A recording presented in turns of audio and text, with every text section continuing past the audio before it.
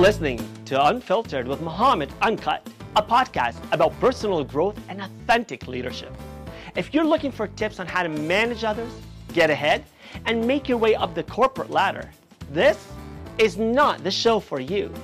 This podcast is about being of service to others, leading from the heart, and evolving into a better version of yourself.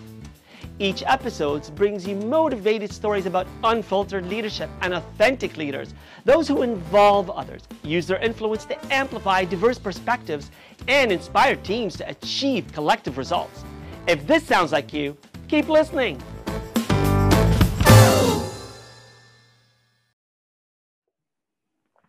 Hello and welcome to the Unfiltered podcast, and welcome to my guest, Kimberly Davis.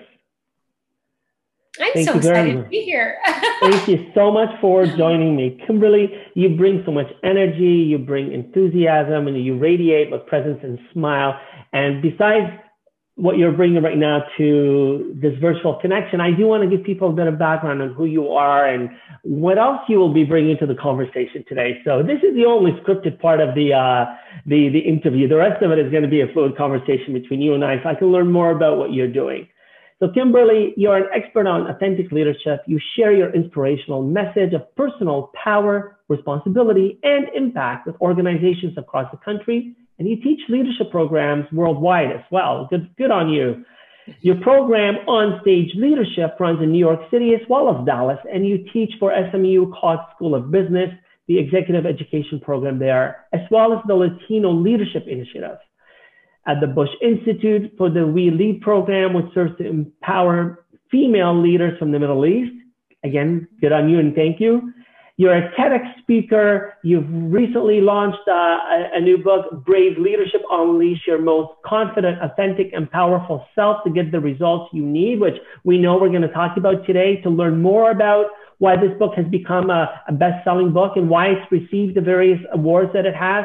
But for now, I get to spend the next 40 minutes or so with you as my unfiltered guest. So script aside, welcome and thank you. Thank you, Muhammad. I am so grateful to be with you today. I am very grateful to be with you. And I mean that from my heart. And this podcast is all about leading from the heart. It's about authentic leadership. It's about being our unfiltered self, right? So many of us, as you talk about showing up and how we show up, it's learning to show up just as you are. Yeah. And, no one is going to teach us and tell us and share with us better than you. So I'm going to ask you to go right there and tell us, why is it so important for us to show up exactly as we are? Well, because if we are not being our true selves, I mean, if you look at it strictly from a leadership perspective, right? So we can look at it from a human perspective and why that matters. But if we start with looking at it from strictly a business and leadership perspective, if you need people to bring their best to their jobs, if you need them to want to follow instead of have to follow, they need to be able to connect to you from a human perspective, because people will crawl over broken glass for someone they believe in and someone they trust and someone they care about. But they have to know who you truly are and able to, in order to be able to do that. And so if you truly care about results as a leader, and we are hired to deliver results in a leadership role, then the best, most effective way to do that is to really connect to human beings on a human level. And in order for them to be able to do that, they need to see who you are from an authentic space. Now, that's the leadership piece, right? But if we look at this from a human perspective, it's very much the same way, in that if we truly want to connect to the human beings around us, if we want to be able to influence other people, and truly, if you look at almost any job position in the world, almost every job to some degree requires influence. We can't get anything done unless we are able to play nice in the sandbox with other people. Mm-hmm. So we need to be able to connect to them on a human level. So they want to listen to us. They want to consider what we have to offer. They want to be engaged with what we have to offer. They want to champion our work, all of these other things. And so being able to be who we are powerfully in the world is the fastest, most effective way to get good results, if that's what matters to you. Now, if good results don't matter to you, then don't worry about it. But I suspect almost everyone who's listening has to be able to get good results in whatever it is that they're doing in their life. Whether it's our personal goals or our professional goals. And you know, I think you would agree with me that a lot of us, we don't become good leaders of ourselves first. And without that first step in leadership, learning to lead ourselves, it's hard to lead others, right? Absolutely. I think learning to lead yourself, knowing yourself, begins with knowing yourself. Because if we don't know who we are, how do we bring that out into the world? And I think that is one of the biggest challenges that most of us human beings face, is that we are so busy learning our craft and learning how to add value to our organizations and learning how to do things right and what we should do in the world, that we rarely take the time to step back and truly know ourselves and ask ourselves the tough questions and look in the mirror and tell ourselves the hard truths about how we're truly showing up in the world and the impact we're having on the people around us. And without being able to do that, we cannot hope to effectively and authentically show up with other people. Well, Kimberly, I'm going to play devil's advocate. You know, I'm just too busy to do all that and show up and be this authentic person. I've got a job to do. I've got to think about how I can hit my numbers, and I got to meet quotas, and I got to deliver to a client. And, you know, don't talk to me about these soft skills or essential skills, whatever you guys want to call them. Devil's advocate here, right? But this is really what people like you talk about: leadership and authentic leadership and being brave in your leadership role. That's what you encounter. That's what I hear all the time. Is, hey, can we talk about the real stuff that matters? But isn't this the real stuff that matters? What do you think? How do you respond? Of course, you're singing to the choir with me, Mohammed. Yeah. Of course, I believe this is the real stuff that matters. And yes, can you get results without showing up authentically? Sure, you can get a fast result, but you're not necessarily going to get a lasting result, because it's the relationships in our lives that create lasting results. So a leader that shows up in a more command control authoritarian style, they're going to be able to get results by infusing a little fear when they need to, but they're not going to get the loyalty of the people that report to them. And they're certainly not going to get to their hearts, that's where engagement lies. That's where trust lies. That's where loyalty lies. That's where joy and commitment and everything that can make a difference to your business lies. So if you don't need those things, great, fine. Go ahead and just focus on the numbers. But I would suspect in order to get anything done in this uber competitive world that we live in, you need people to be able to bring their best, not just their paycheck exchange. Right. And Kimberly, I think too that people can actually get things done, and we can hit our numbers, and maybe even better if we can do it in the way that you describe and showing up authentically. There's no question. There's no question. Exponentially, Mohammed, I think our results get exponentially better when we are willing to be brave enough to show who we truly are and truly connect from that human space, because people will exponentially deliver way beyond what they are being asked. Right. And so my giveaway here, and why I try to play the devil's advocate, is because I think a lot of people, when they lead in such a way, they're leading from fear, but you talk to not necessarily the absence of fear, but the glory of being brave. So I would like you to explain, you know, when these naysayers, when people are afraid, maybe naysayers is a little too critical, but when they're afraid to show up authentically, to be brave, what is it that they can do now that can help them do it better? Well, let's dig into that fear a little bit and the price that we pay for the fear. So I don't believe that brave is the absence of fear. I think fear is a very human experience. And to say that you get to be brave only when you have no fear is not realistic, because everyone has fear. And if they tell you that they don't believe them, because that's not true. It may show up as anxiety. It may show up as stress or worry or overwhelm or a whole host of other things, but it really is just a fancier name for fear. That's what it is. But when you look at what happens in our brains in the face of fear, what happens is that the amygdala in our brain gets triggered. So the amygdala is the part of our brain that is in charge of emotion management, and its job is to keep us alive, right? So when it senses anything that looks like pain or danger, when it senses anything that looks like vulnerability, what it's going to do is it's going to send out a red alert in the form of cortisol. So it's going to flood your body with cortisol, which is essentially the stress hormone. And it's going to give you all of these physical sensations. Your hands might start to sweat, your heart might start to beat fast, your mouth might get dry, your muscles might get tense. There's going to be all sorts of physiological things that show up. And it's going to be to different degrees depending on the situation that you're in. But what's happening is this is your body's natural response to say, hey, stop. You need to fight, flee, or freeze, right? So you can stay alive. So the amygdala it's doing its job. It's trying to keep you alive when it senses fear, right? Now, a lot of times when you think about being brave, you think about, oh my gosh, the first thing you focus on is I have to be brave. I have to be brave. You're focused on all of the things that you're afraid of, right? And we immediately start to focus on all the things. What do people think about me? I might fail. I might look stupid. Will I make a fool out of myself? All of these things that show up in your mind when you're putting yourself in a high stakes situation, right?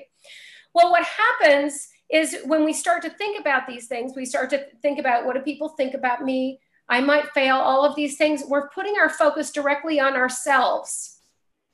And it's starting to trigger those stress hormones. And that's going to stop us in our tracks. It's almost impossible to take brave action in the face of those stress hormones, to really show up as powerfully as you can, and to be your true self in that kind of situation when you're focused on the pain and danger, because you're going to get all those body messages saying, hey, stop, you need to stop where you are right now, or run away, or whatever it's telling you to do. So what I encourage people to do is to reframe that for themselves. So instead of thinking about brave as being willing to face and endure danger or pain, which actually happens to be the real definition of brave, I have redefined brave for myself, because I learned a long time ago that focusing on the danger and pain, that doesn't work for me. It is almost impossible for me to be who I want to be in this world and do the things I want to do when that's where my focus is. Right? So for me, I had to redefine what bravery looks like. And I define brave as being your best, most authentic and powerful self. Because I knew that if I could do that, if I could really be who I truly am when I'm at my best, powerfully, then I could get through that pain and danger. But if I focus on the pain and danger, no way. Kimberly's not showing up, not the real one, at least, right? Now, of course, the big question is how do you do that? You know, how do you be who you truly are powerfully, your best, most authentic and powerful self in the face of the pain and danger? How do you do that when the stakes feel high? Right? Because that's when we're really tested, when you have to have those really hard conversations, or you're putting yourself out there for something, like you're running for political office or something, you know, when you're having to do these really hard things, then normally most of us will go, oh no, I could never do that, right? But when you really have to do those hard things, how do you show up as who you truly are powerfully? And what I've learned after doing this work for the past 12 years is that the fastest way to do that is to really anchor into purpose, or what I call your super objective. It's, what do I stand for? What's the impact I want to have on the human beings around me, right? And what that does, Mohammed, this is what's so exciting about it, is what it does is it takes your focus off of yourself. So remember, when we're focused on the pain and danger, you're focused on, what do people think about me? I might look stupid. I might fail. Your focus is on yourself. Yeah. But when you're focused on purpose, when you're focused on your super objective, what it does is it takes your focus off of yourself. And now I'm focused on, what's the impact I want to have on you right now? What's the impact I want to have on your listeners? What's the impact I want to have on my community? What's the impact I want to have on my employees or my clients? Powerful. Whoever is most important to you. Because when you can do that, it allows you to step into your brave. Well, you know, Kimberly, everybody always tells us, you know, when you're faced with adversity, when you're faced with fear, put up your, right? Like, think about it. Yeah. We're in the playground, and somebody's threatening us, and we're either going to cower and get beat up, or we're going to defend ourselves. And so for us, you point earlier, bravery, courage, I'm ready. And my blood's racing, and the amygdala is doing its thing, and dukes are up, and come right at me. Yeah. But that's not brave. No, and in fact, that's putting you in a reactive state, right? So our amygdalas are designed to help us survive. So right. we're going to react, right? And some people, when they react, they're driven by the adrenaline, and they think, oh yeah, I'm going to be really powerful now. Rocky. Right? The truth is how powerful are you if when you are taking your action, your brain's not able to fully participate? Because what happens is when you react, when you trigger your amygdala, our breathing gets naturally more shallow until we start cutting off our breath entirely. We start holding our breath. I'm going to fight. I'm going to defend myself, right? And you start holding your breath. You tense your muscles. Well, here's a really interesting thing to consider, Mohammed, is that your brain needs oxygen to function. So if you're holding your breath and you're holding your muscles tight and you're in that reactive state, you're not able to make powerful choices. It's all reaction. And so it's like playing a round of Russian roulette. Who knows what's going to happen? It could work for you. But the likelihood of you being able to take constructive, powerful, responsible action in that situation is very, very low if you're not able to make choices. Well, full disclosure, I will tell you that maybe the several hundred times that I've reacted in my life, I'm an impulsive person. I'm 52 now, and as I get older, I've gotten much better. My wife can attest to that. And in environments where I'm more comfortable, so obviously in my personal environment, my home environment, where I've taken a little too much lax at work, but when I get pushed up against the wall, more so before, less now, that's where I get reactive, I get impulsive. And you're right, my body just kind of gets tight, but I don't have the saber-toothed tiger there, but it feels like it. But the idea is, it doesn't feel good. In those times where it's not healthy. Because we call this passion too, right? Sometimes we read it in our minds, I'm just passionate. I'm just a really passionate person. But it's the aftermath that always comes with that kind of bad regret. Dog. And this is the thing that people need to remember, right? Is that, in the moment you do something, you say something you regret, and we're human, that happens, right? And the person that you're with may or may not forgive you. But the bigger thing is that we carry that around with ourselves. We cannot hide from ourselves. And we know that we could do better. We know when we could have done better. And I believe that confidence comes from knowing that you can count on yourself. And so if you are habitually doing things that disappoint yourself, that you could be better, right? If you make a habit out of that, you want to know why you're having difficulty with confidence, because you're eroding your confidence every single time you react. And every time you make powerful choices and live into those choices and you see the results of those choices, it ratchets your confidence up. And so the price that we pay is much bigger than that little moment of reaction. The price we pay is the cumulative effect of those reactions time and time and time again erodes our confidence in ourselves and thus our ability to get anything done. And we are often faced with situations where our patience is being tested, where our courage is being tested. Like I think right now, let's look at a certain situation in your country of origin, in the United States, right? I know, I don't go there, but I have to go there because I think about, you mentioned politics earlier. I was going to run for politics. I had tried and I will again. But the first thing that I was told by my campaign manager at the time is, you've got to learn to deflect. Because the minute that you allow that negative energy to come at you, now we can see what happens. We can see it right now in the political arenas, right? We see what happens when you don't deflect well. People put up their dues and it becomes a matching fight and nobody understands anything. And there's nothing respectful about that.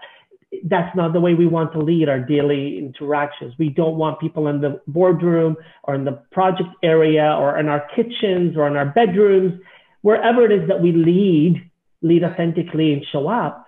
We don't want to be behaving in a way that later we'll look back and think, did I really do that? But then Right. We'll carry that away with us, but so will others. Is they'll remember us, right? The ripple effect of that, amazingly, look what's happening right now in the world. Like you mentioned something, and I think you did this in your TEDx talk. In your TED talk, you talk about, it's not a destination. Oh, look, I'm brave. I'm here, right? Being brave and showing up with your brave is not the final destination. I think you, right? Wouldn't that be nice? Okay, I'm brave. Check the box, right?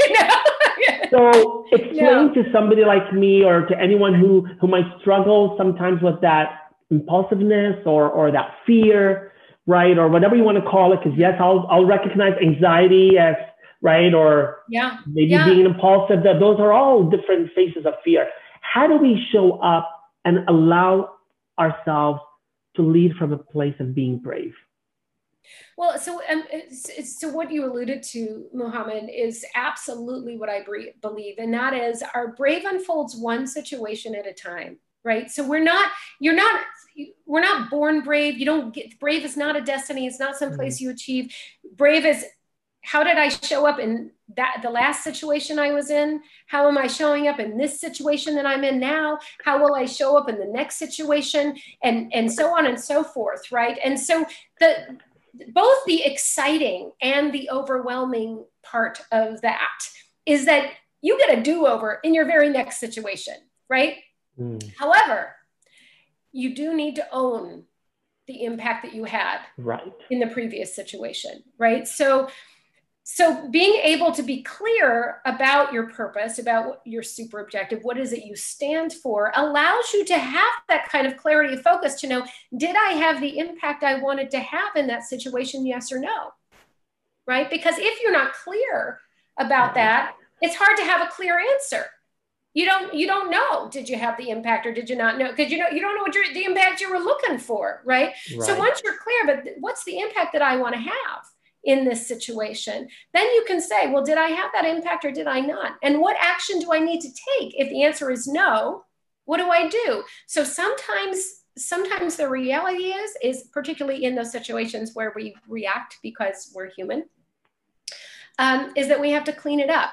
You have to own it. You have to take responsibility for your words and for your actions.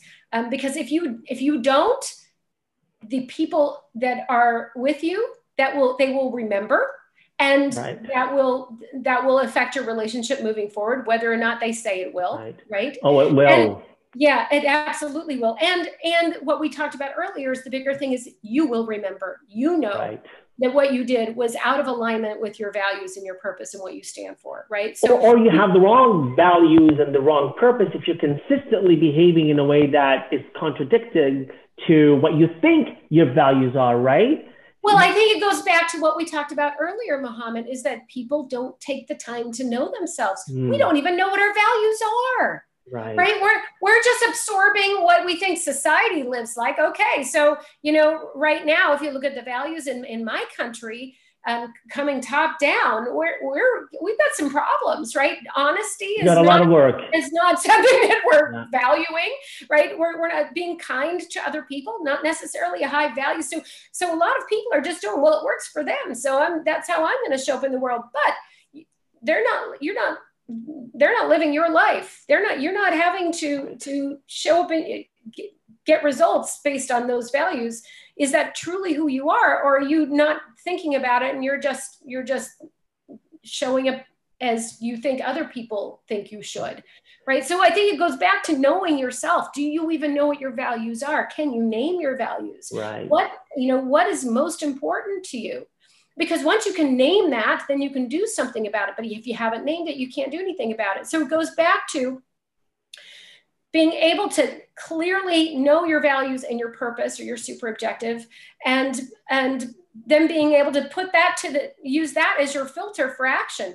Did I do that or did I not in this situation that I'm facing? And then what's the impact I want to have in the next situation I'm facing based on your values and your purpose, right? And did I do that or did I not in this situation? And so that can guide you throughout the course of your day. Am I living a life that is congruent with who I am on the inside? Are my actions and my words in alignment with the person I know myself to be and want to be in the world? Or are they not? And where do I have work to do? And Kimberly, you know, I know you'd agree with me. And again, I'm not telling you this. I'm just saying it for myself, for the benefit of myself, and so that it resonates with the listeners, is that there's a difference between someone who's going through that self-discovery journey. So to your point, hey, you don't arrive. I don't think we ever arrive until we leave this earth. We're always in a state of, you know, it's a constant flux of self-discovery. You know, to your point, you quoted Maya Angelou when you said this: do the best you can until you know better. Then when you know better, do better, right? And so be forgiving to yourself if you don't know the answers today, if you're not getting it right, if you're not intentionally being like those leaders who are actually wanting, going out of their way or going in their way to be destructive leaders, then you're actually trying to learn to do it better. And right? And you know, I absolutely agree with you, right? Mohammed. Just so you know, I mean, I look at the world as you do, is that I'm always working to do better. And I don't think that I've arrived in any stretch of the imagination, because I think that if once you say you're done, then where do we go from there? Right. Where do you go from there? It's always a continual truth telling with yourself. And I also agree with you that sometimes in our truth telling, we can be our own worst critic. Sometimes we can beat ourselves up so much that it's hard to, you know, who can show up powerfully in their life if they've been beaten, you know. So having compassion for ourselves as human beings that are working on being on your best, and as long as you are absolutely sincere in that quest, then that you're doing something right, you know. I mean, but it comes with I'm sincerely trying to do my best, and then when you don't do your best because you're human and you mess up, because we all do, and you react, then you say, wow, that was not who I want to be. And I'm so sorry. And there's power in that. There's power in that, right? Oh my people see that. I think, you know, when people can see your sincerity, they're going to be more forgiving when you screw up. Absolutely. I think people will give you a huge latitude for behavior if you are sincere in wanting to be better and you're willing to own it. Now, that said, if you're doing it as a tool to manipulate, well, then you're not being sincere, right? You know, right. And we've all seen that happen too. Oh, I'm sorry. I'm sorry. I didn't mean to. You know, as an excuse for saying something really cool. Oh, I was just kidding. Right. You know, well, people know when you're being truthful and when you're not. People know. And that goes to what you said earlier about owning it, right? You know, if you're not really owning it and you're deflecting in a way that you're going to just erode the trust or any sort of respect that you earn or can earn. Now, help me out when you talk about a super objective. Yeah, I've heard you refer to that now a couple times. So a super objective is essentially your purpose and action, right? So when we talk about a super objective, you look at it and you ask yourselves a few basic questions. One is, who or what do I want to have an impact on? Right. So you're really clear on where you want to have your impact. What do I care about most? Do I care about making a difference to my community? Do I care most am I someone who is a big group person? So I want to have an impact on my organization or my team, or do I get more energy personally from having an impact on individuals? I want to make a difference in your life and your life and your life. And so you getting really clear on who or what you want to have an impact on is really important, because again, once you can name it, you can do something about it, right? So that's one of the questions. The next question is why do you care? For real? I mean, what do you really care? What matters to you most?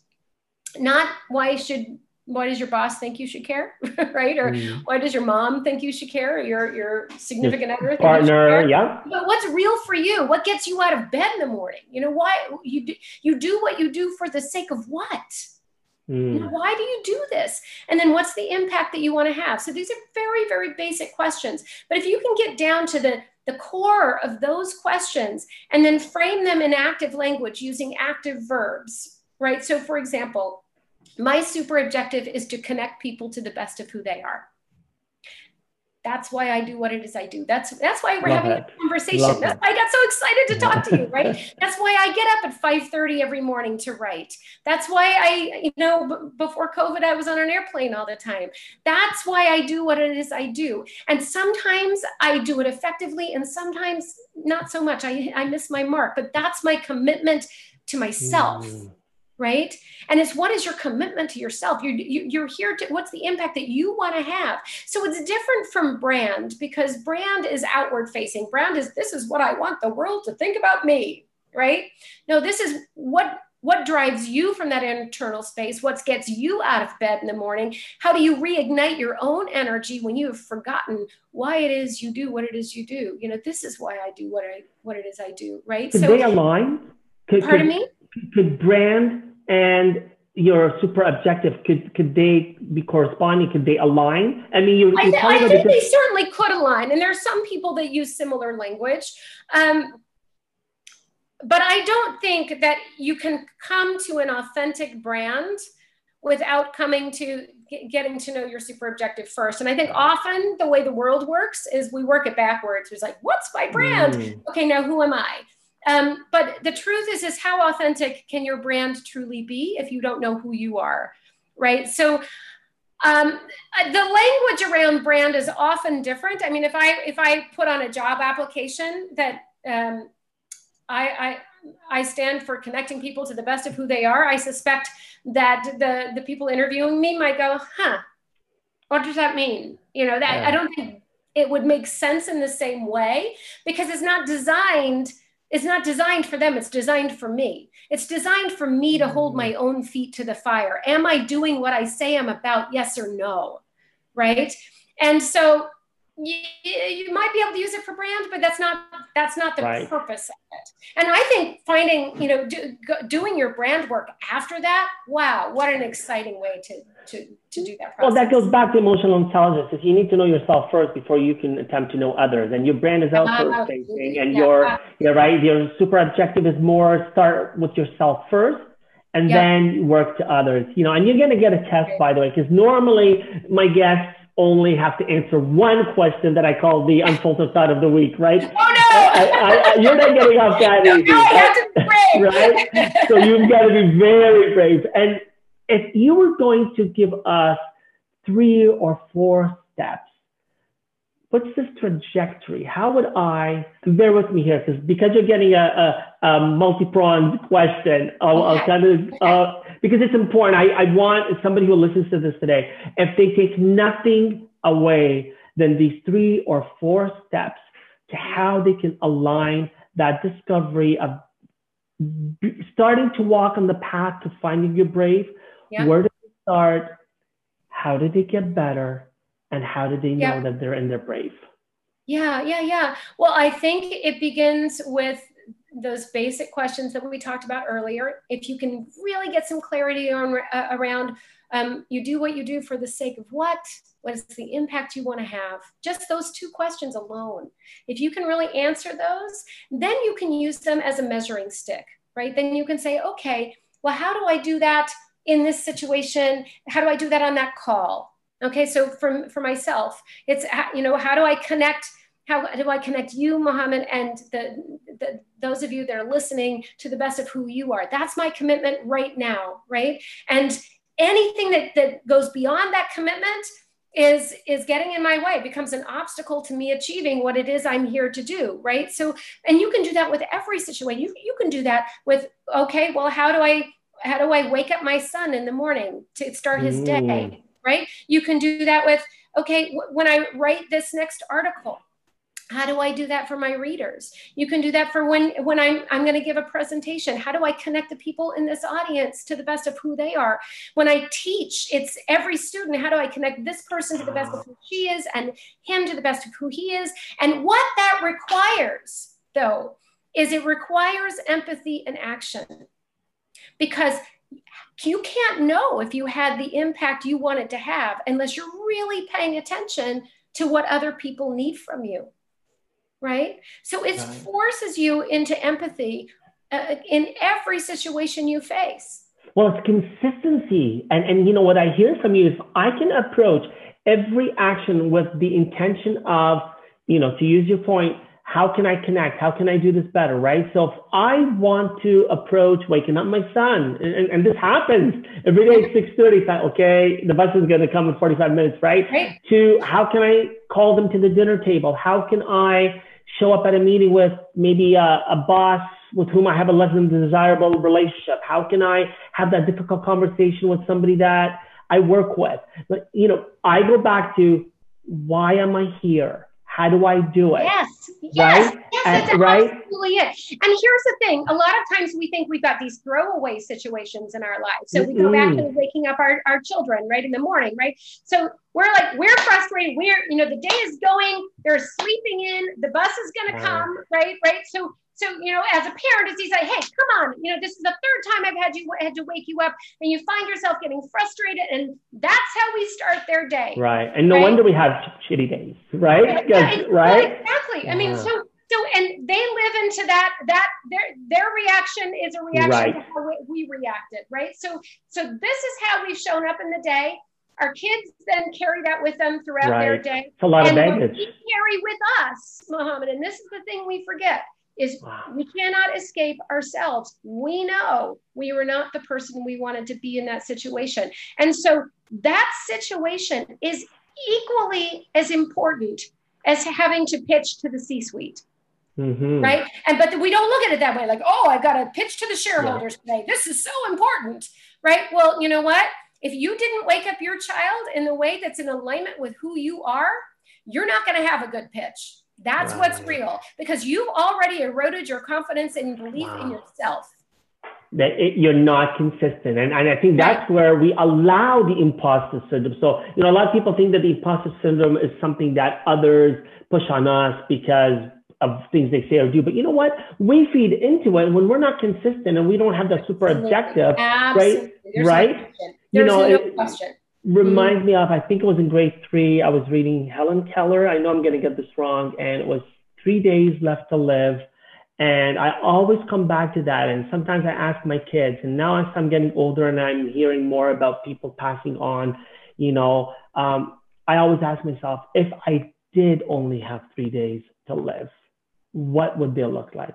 Well, you better believe it that I would want to be a lot more consistent. I would want to wake up my son in the morning with as much love and intentionality, and treat it as if, God forbid, that were the last time that I would have, right? And it may be, like my 13-year-old, he's not around, still crawls in bed with me. We talk about our days at the end of the day, right? So that's what he's going to remember when he's an adult, right? It's when he still gets on my back and I play horsey. And now I'm counting the times when I offer and he declines. It's not because he loves me less. It's because he's at 13 years now getting on my back and he's right. But if we are going to value the things that matter besides pitching to the C-suite, then create that consistency through every single thing. Find our super objective, show up brave, and then brave becomes something that is second nature. It might not be our destination, but it certainly becomes the way that we get there in everything that we do.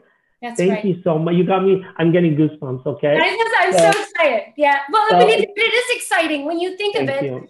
When you think of it that way, what is possible when we can truly be who we truly are powerfully in the world. I mean, empowered. Yeah. I mean, that is a legacy that that can change, that will change our lives, that will change everyone that we touch. Right? Well, I can see why you smile and why people smile when they say Kimberly Davis, because you bring that life and brave to the discussion. So I cut you off, but I see it, I feel it, and I thank you for that. But the thing to remember, Mohammed, and I think this piece gets forgotten in the conversation, is the responsibility that's inherent in that. Because when you think about the impact that you have, right, that comes with a sense of responsibility and care that we forget. So it's not just a nice to have, it's a have to have, and it's a responsibility, yes, to others, but it's a responsibility to ourselves. And, for those of you that are listening, what I want you to remember is you deserve to experience yourself being your best, right? You deserve that. So when we are not taking responsibility for the incredible human being that we can be in the world, we're letting ourselves down. And that's a shame. That's a shame. Thank you so much for your insight, your passion, your energy, the love that you exude and what you love to do. So thank you so much for showing up so brave and for being my unfiltered guest today. I'm really grateful to have had this chance to talk to you, Mohammed. Thank you. I look forward to future discussions. I do as well. Thank you. Take care.